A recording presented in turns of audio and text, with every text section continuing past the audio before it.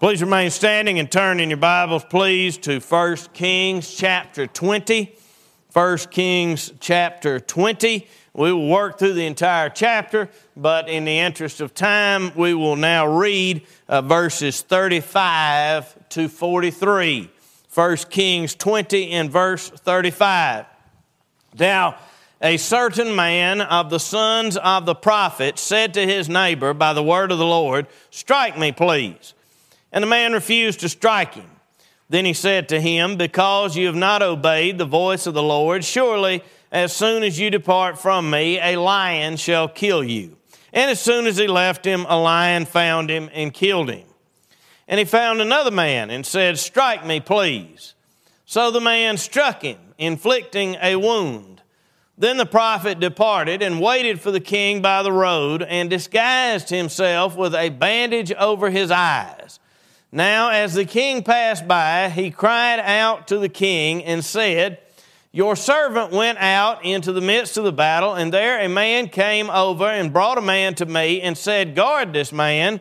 If by any means he is missing, your life shall be for his life, or else you shall pay a talent of silver.' While your servant was busy here and there, he was gone. Then the king of Israel said to him, 'So shall your judgment be. You yourself have decided it.' And he hastened to take the bandage away from his eyes. And the king of Israel recognized him as one of the prophets. Then he said to him, 'Thus says the Lord, because you have let slip out of your hand a man whom I appointed to utter destruction, therefore your life shall go for his life, and your people for his people.'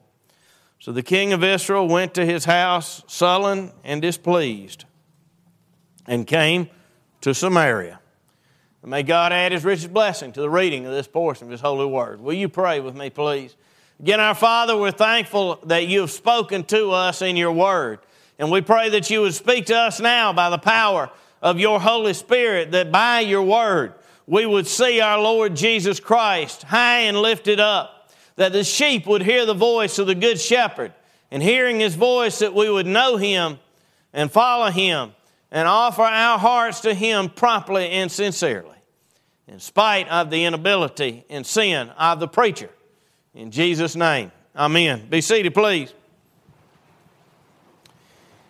Ineptitude. There is not time for an introduction this morning. We must jump straight into the text to get through it in a reasonable length of time. This passage before us focuses specifically on the ineptitude of King Ahab. Obviously, he is a wicked and corrupt king, but you know, a wicked person can still be very capable. Here the text shows us that such is not the case with Ahab. Not only is he evil, he is also inept. And the message of this passage, our message today, is that when Israel had an inept king, God's word was still true. And God's word is still true now. It will be till heaven and earth pass away. Now, let's look at the ineptitude of King Ahab and the truth and power of God's word. First, in this passage, we see an overwhelming enemy. An overwhelming enemy. Look back at verse 1. Now, Ben-Hadad, the king of Syria, gathered all his forces together. 32 kings were with him, with horses and chariots, and he went up and besieged Samaria and made war against it. Then he sent messengers into the city to Ahab, king of Israel, and said to him, "Thus says Ben-Hadad, your silver and your gold are mine, your loveliest wives and children are mine." And you see what Israel was up against. Ben-Hadad, king of Syria, had his own army and had put together a coalition of 32 other kings and their armies. This overwhelming force had closed in on Samaria. In other words, Ahab and his forces were surrounded. So in verse 2, when Ben-Hadad sends the message that Israel's silver, gold, and loveliest wives, note the chauvinism there in Ben-Hadad, the loveliest wives and children are his, he's offering his terms of peace. He's saying, you will become my vassal state. You can still have your own kingdom, feel like you have a fair bit of autonomy, but you will belong to me, or I will annihilate you. Look at verse 4. And the king of Israel answered and said, my lord, O king, just as you say, I and all that I have are yours. Ahab accepts the deal immediately. But then Ben-Hadad reneges. You ever sold something? I mean, as soon as you held it out for sale, it was gone. And the buyer gladly paid what you asked for it. Didn't try to talk you down. No counter offer, no negotiating. What's the first thing that goes through your mind? Man, I didn't ask enough. I could have got way more for that. But your word is your bond. And you also have a legal obligation once an offer has been made and accepted to stick to it. I have a feeling that must have been what went through Ben-Hadad's mind. He didn't figure how eager Ahab would be to surrender. And he realized, I could have got a lot more out of him. He surrendered without a fight. And not being constrained by civilized Christian norms, Ben-Hadad simply broke his word. Look at verse 6. But I will send my servants to you tomorrow about this time, and they shall search your house and the houses of your servants, and it shall be that whatever is pleasant in your eyes, they will put it in their hands and take it. Says, that's not enough. Now my terms have changed. We're going to search all your houses and take everything we want. Ahab then summons the elders of Israel, explains the situation, and they tell him to stand his ground. So then Ahab sends his messengers back to Ben-Hadad and says, all that you sent for your servant to do the first time I will do, but I can't do all that. So then Ben-Hadad sends a reply back to Ahab in verse 10. Look at it. The gods do so to me, and more also, if enough dust is left of Samaria for a handful of each of the people who follow me. In other words, he's saying, when I get done, there won't even be any dust left. We're going to take everything you've got. Now, Ahab's response, as I see it, is the first glimmer of hope in this passage. Look at verse 11. So the king of Israel answered and said, tell him, let not the one who puts on his armor boast like the one who takes it off. Now, bad as Ahab is, as hard-hearted and unteachable and just flat unmanly as he is, I can't read verse 11 without thinking that Elijah, as much as Ahab hated Elijah, despised him, Elijah must have rubbed off on Ahab just a little bit. Because what he said there in verse 11 sounds like something Elijah would have said. Let not the one who puts on his armor boast like the one who takes it off. In other words, you better wait till you've won before you start bragging. Then the die is cast. Verse 12.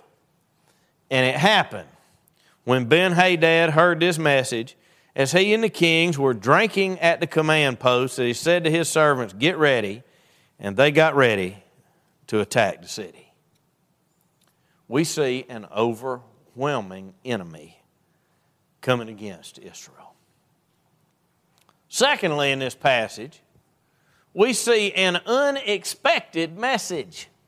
An unexpected message. Look at verse 13. Suddenly a prophet approached Ahab, king of Israel, saying, "Thus says the Lord, have you seen all this great multitude? Behold, I will deliver it into your hand today, and you shall know that I am the Lord. Here's a good word. This is a positive word from the Lord to Ahab. To this point, we've never read that Ahab has once sought the Lord in all his life. He's not seeking the Lord's help at all, but the Lord sends a message for him. You will win. This overwhelming enemy, Ben-Hadad and his army and 32 other kings and all their armies, I will give them all into your hand today. And you will know that I, and I alone, am the Lord. Ahab doesn't deserve it. The nation deserves defeat. But you see, the Lord here is extending mercy to Ahab. Wicked Ahab. This man who has sat by and allowed his wife to carry out a comprehensive program to convert Israel from Jehovah to Baal, who has slaughtered the prophets of Jehovah, trampled on his word and spat in his face. This man is being extended the mercy of Jehovah God, from Jehovah God himself. This is truly an unexpected message, a message of grace. He wasn't looking for it. He wasn't seeking it. He had done nothing but trample the holy name of God into the mud and degradation and corruption that he and Jezebel had foisted on the land. And God showed him grace. We have a God who extends grace to the vilest of sinners. But we'll get back to that in a bit. But you see an unexpected message, an overwhelming enemy, an unexpected message. Thirdly, in this passage, we see the true battle. The true battle. Look at verse 13 again. Suddenly a prophet approached Ahab, king of Israel, saying, "Thus says the Lord, have you seen all this great multitude? Behold, I will deliver it into your hand today, and you shall know that I am the Lord." You see what the prophet says, the first thing out of his mouth. Thus says the Lord. Now go back to verse 2. Look at the end of verse 2. Thus says Ben-Hadad. Look at verse 5. Then the messengers came back and said, "Thus speaks Ben-Hadad." You know, it looks on the surface like this is a battle between a surrounded and incredibly outnumbered force and an overwhelming enemy. But what we really have here is the word of Ben-Hadad versus the word of the Lord. Thus says Ben-Hadad, thus says the Lord. Which one's going to win? This passage challenges us to see reality. You can look at the decline of the church in our culture, the lack of revival in our time, the hostility to historical Christianity, and you can despair. Or maybe more personally, you feel overwhelmed. Maybe under some pressure to cheat, fudge some numbers, sleep with somebody, cover something up. Maybe you feel backed into a corner. If you don't do it, you're going to pay. Israel, humanly speaking, was backed into a corner. This message is telling us to see the true battle for what it really is. Whatever situation you or I may be in, what it comes down to is the word of the Lord versus the word of man.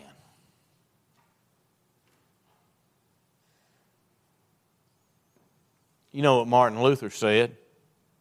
The prince of darkness grim, we tremble not for him.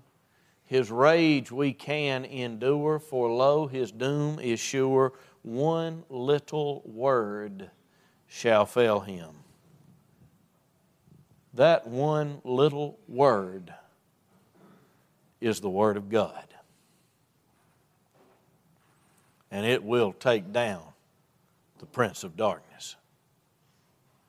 Now, lest we get to thinking that the fact that it's the word of the Lord that wins the battle, that somehow lets us off the hook, look at verse 14. So Ahab said, by whom? And he said, thus says the Lord, by the young leaders of the provinces. Then he said, who will set the battle in order? And he answered, you. You. By you, Ahab.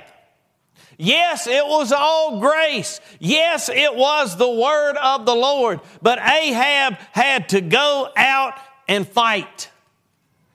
And believe it or not, he actually did.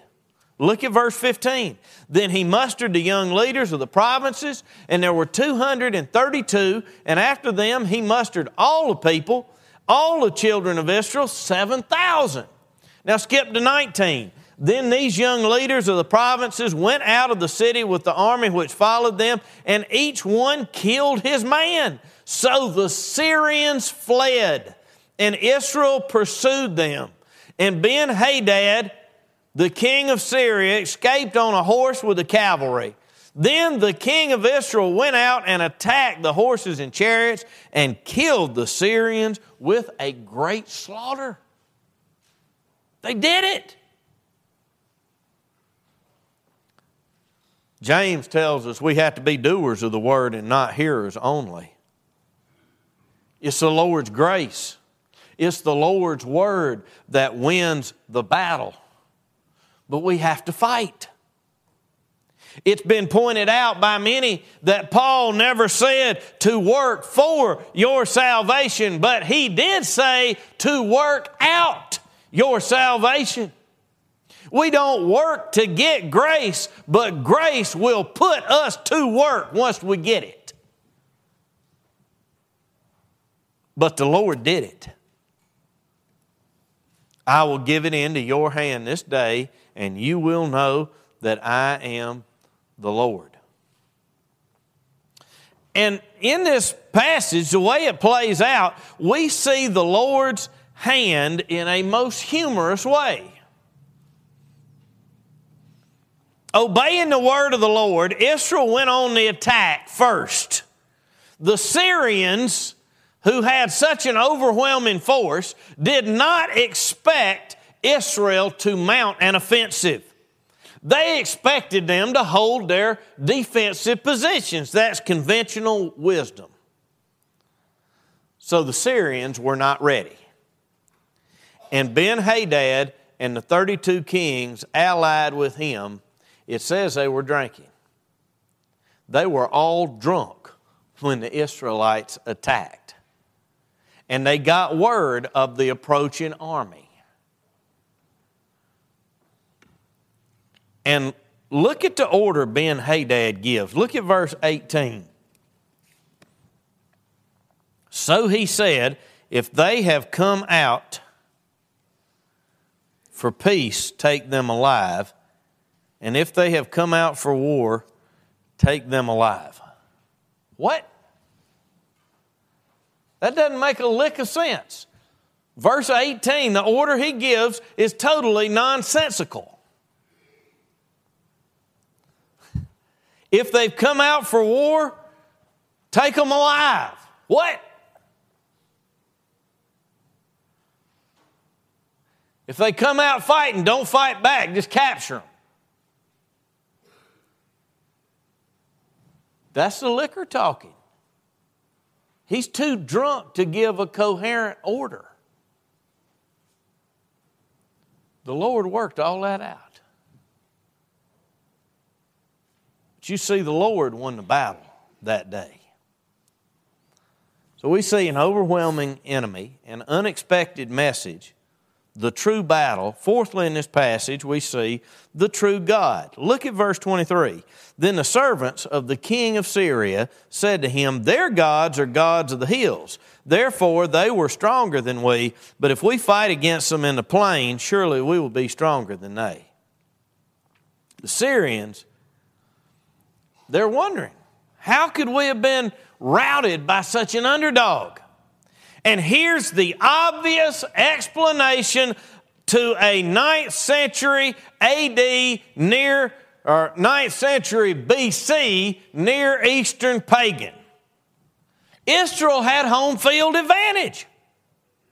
Israel's God is God down in the hill country, is God in the hill country. We need to draw them down into the valley where our gods reign. Then we'll get them. Look at verse 26. So it was in the spring of the year that Ben-Hadad mustered the Syrians and went up to Aphek to fight against Israel. And the children of Israel were numbered and given provisions, and they went against them. Now the children of Israel encamped before them like two little flocks of goats, while the Syrians filled the countryside. Isn't that a picture? The Syrians filled the countryside, and Israel was like two little flocks of goats before the great army. Sounds a lot like what we saw on Mount Carmel. Like Elijah was outnumbered 450 prophets of Baal to 1. Israel is two little flocks of goats before the Syrians. And then comes another word of the grace of God. Look at verse 28.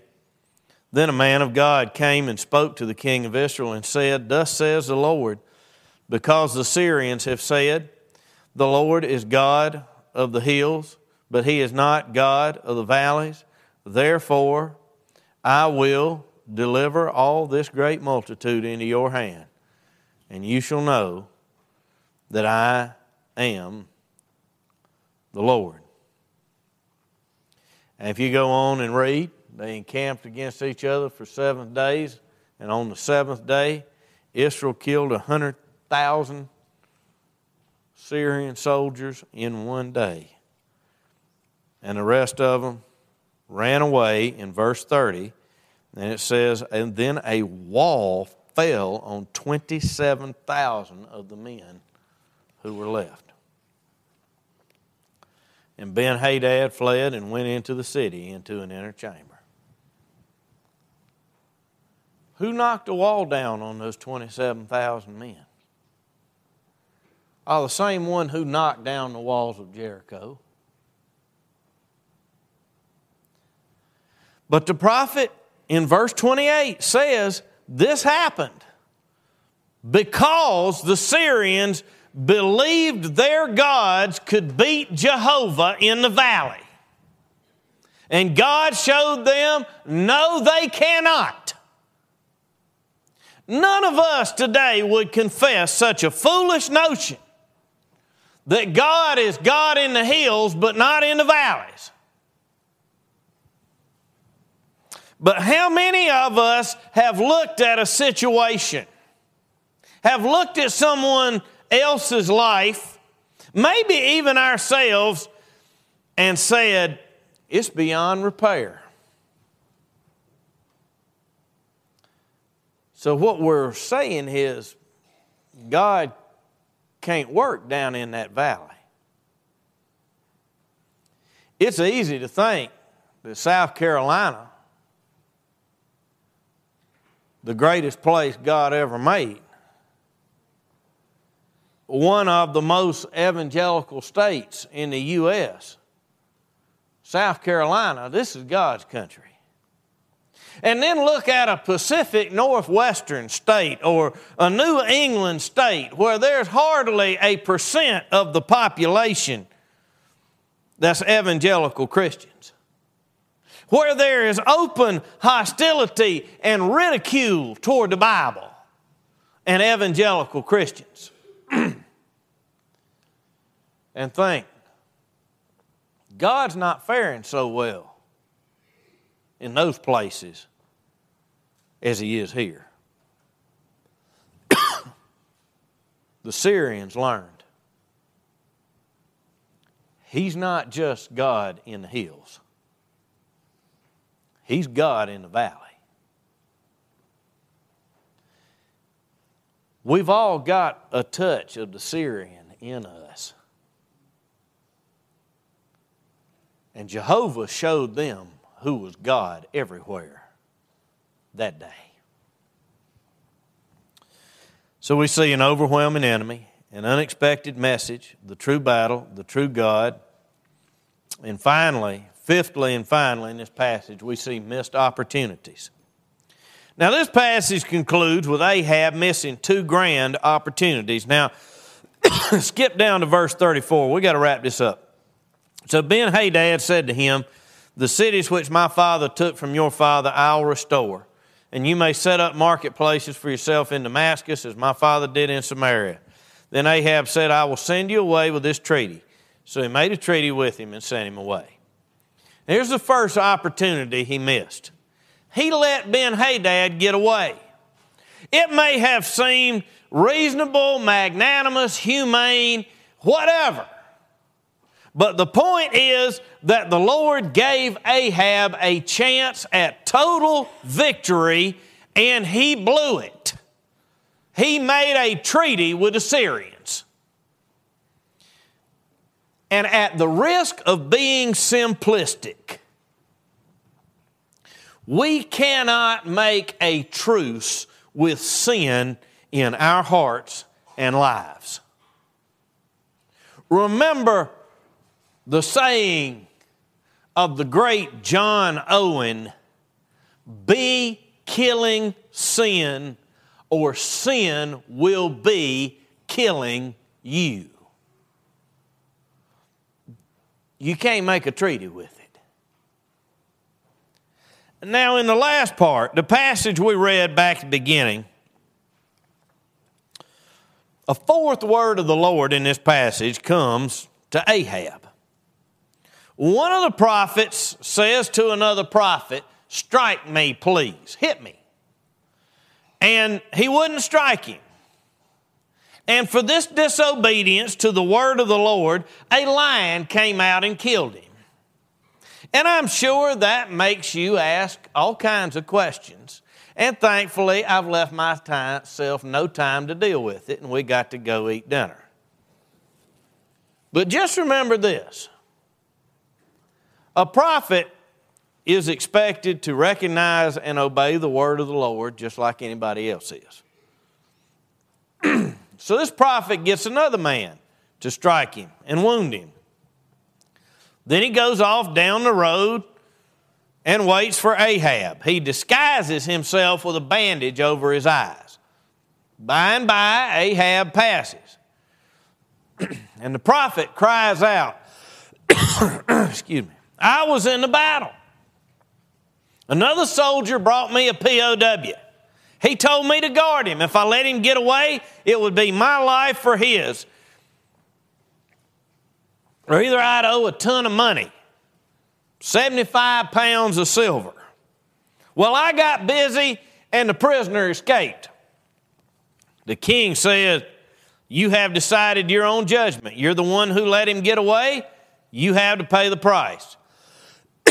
Just then, the prophet whipped off the bandage, and Ahab recognized him as a prophet. The prophet says, no, so shall your judgment be. You yourself have decided it. Thus says the Lord, because you have let slip out of your hand a man whom I appointed to utter destruction. Therefore, your life shall go for his life, and your people for his people. Look at verse 43. So the king of Israel went to his house, sullen and displeased, and came to Samaria. That brings us to the second missed opportunity. Ahab never received the grace offered him that day. He had experienced the grace of God. Ahab had experienced the grace of God. He had experienced the power of God. He had experienced the victory of God. He hadn't been looking for it. He didn't appreciate it. And in the end, he let it slip away. I want to read you a scripture. Just listen to it.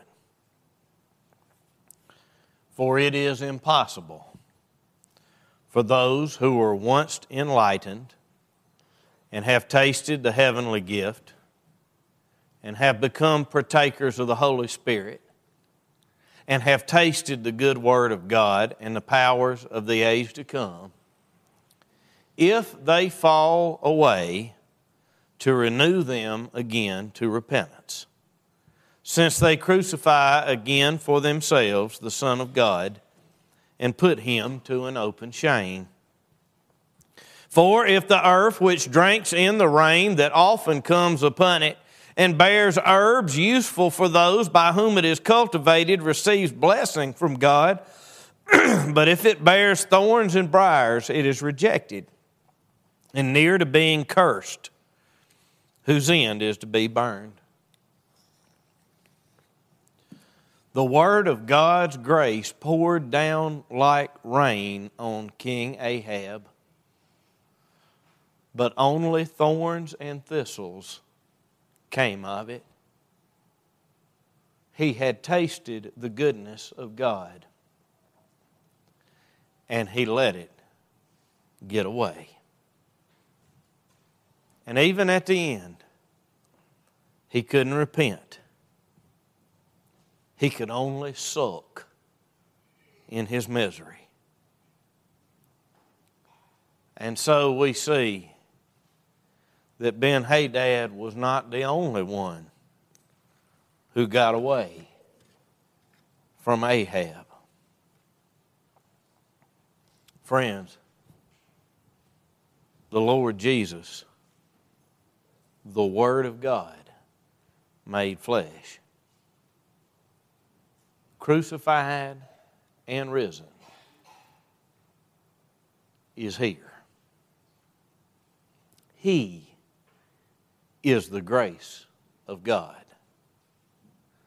The one who came to destroy the works of the devil and give us victory. He's here. He's in His Word. Don't let him get away. In the name of the Father, and of the Son, and of the Holy Ghost. Amen.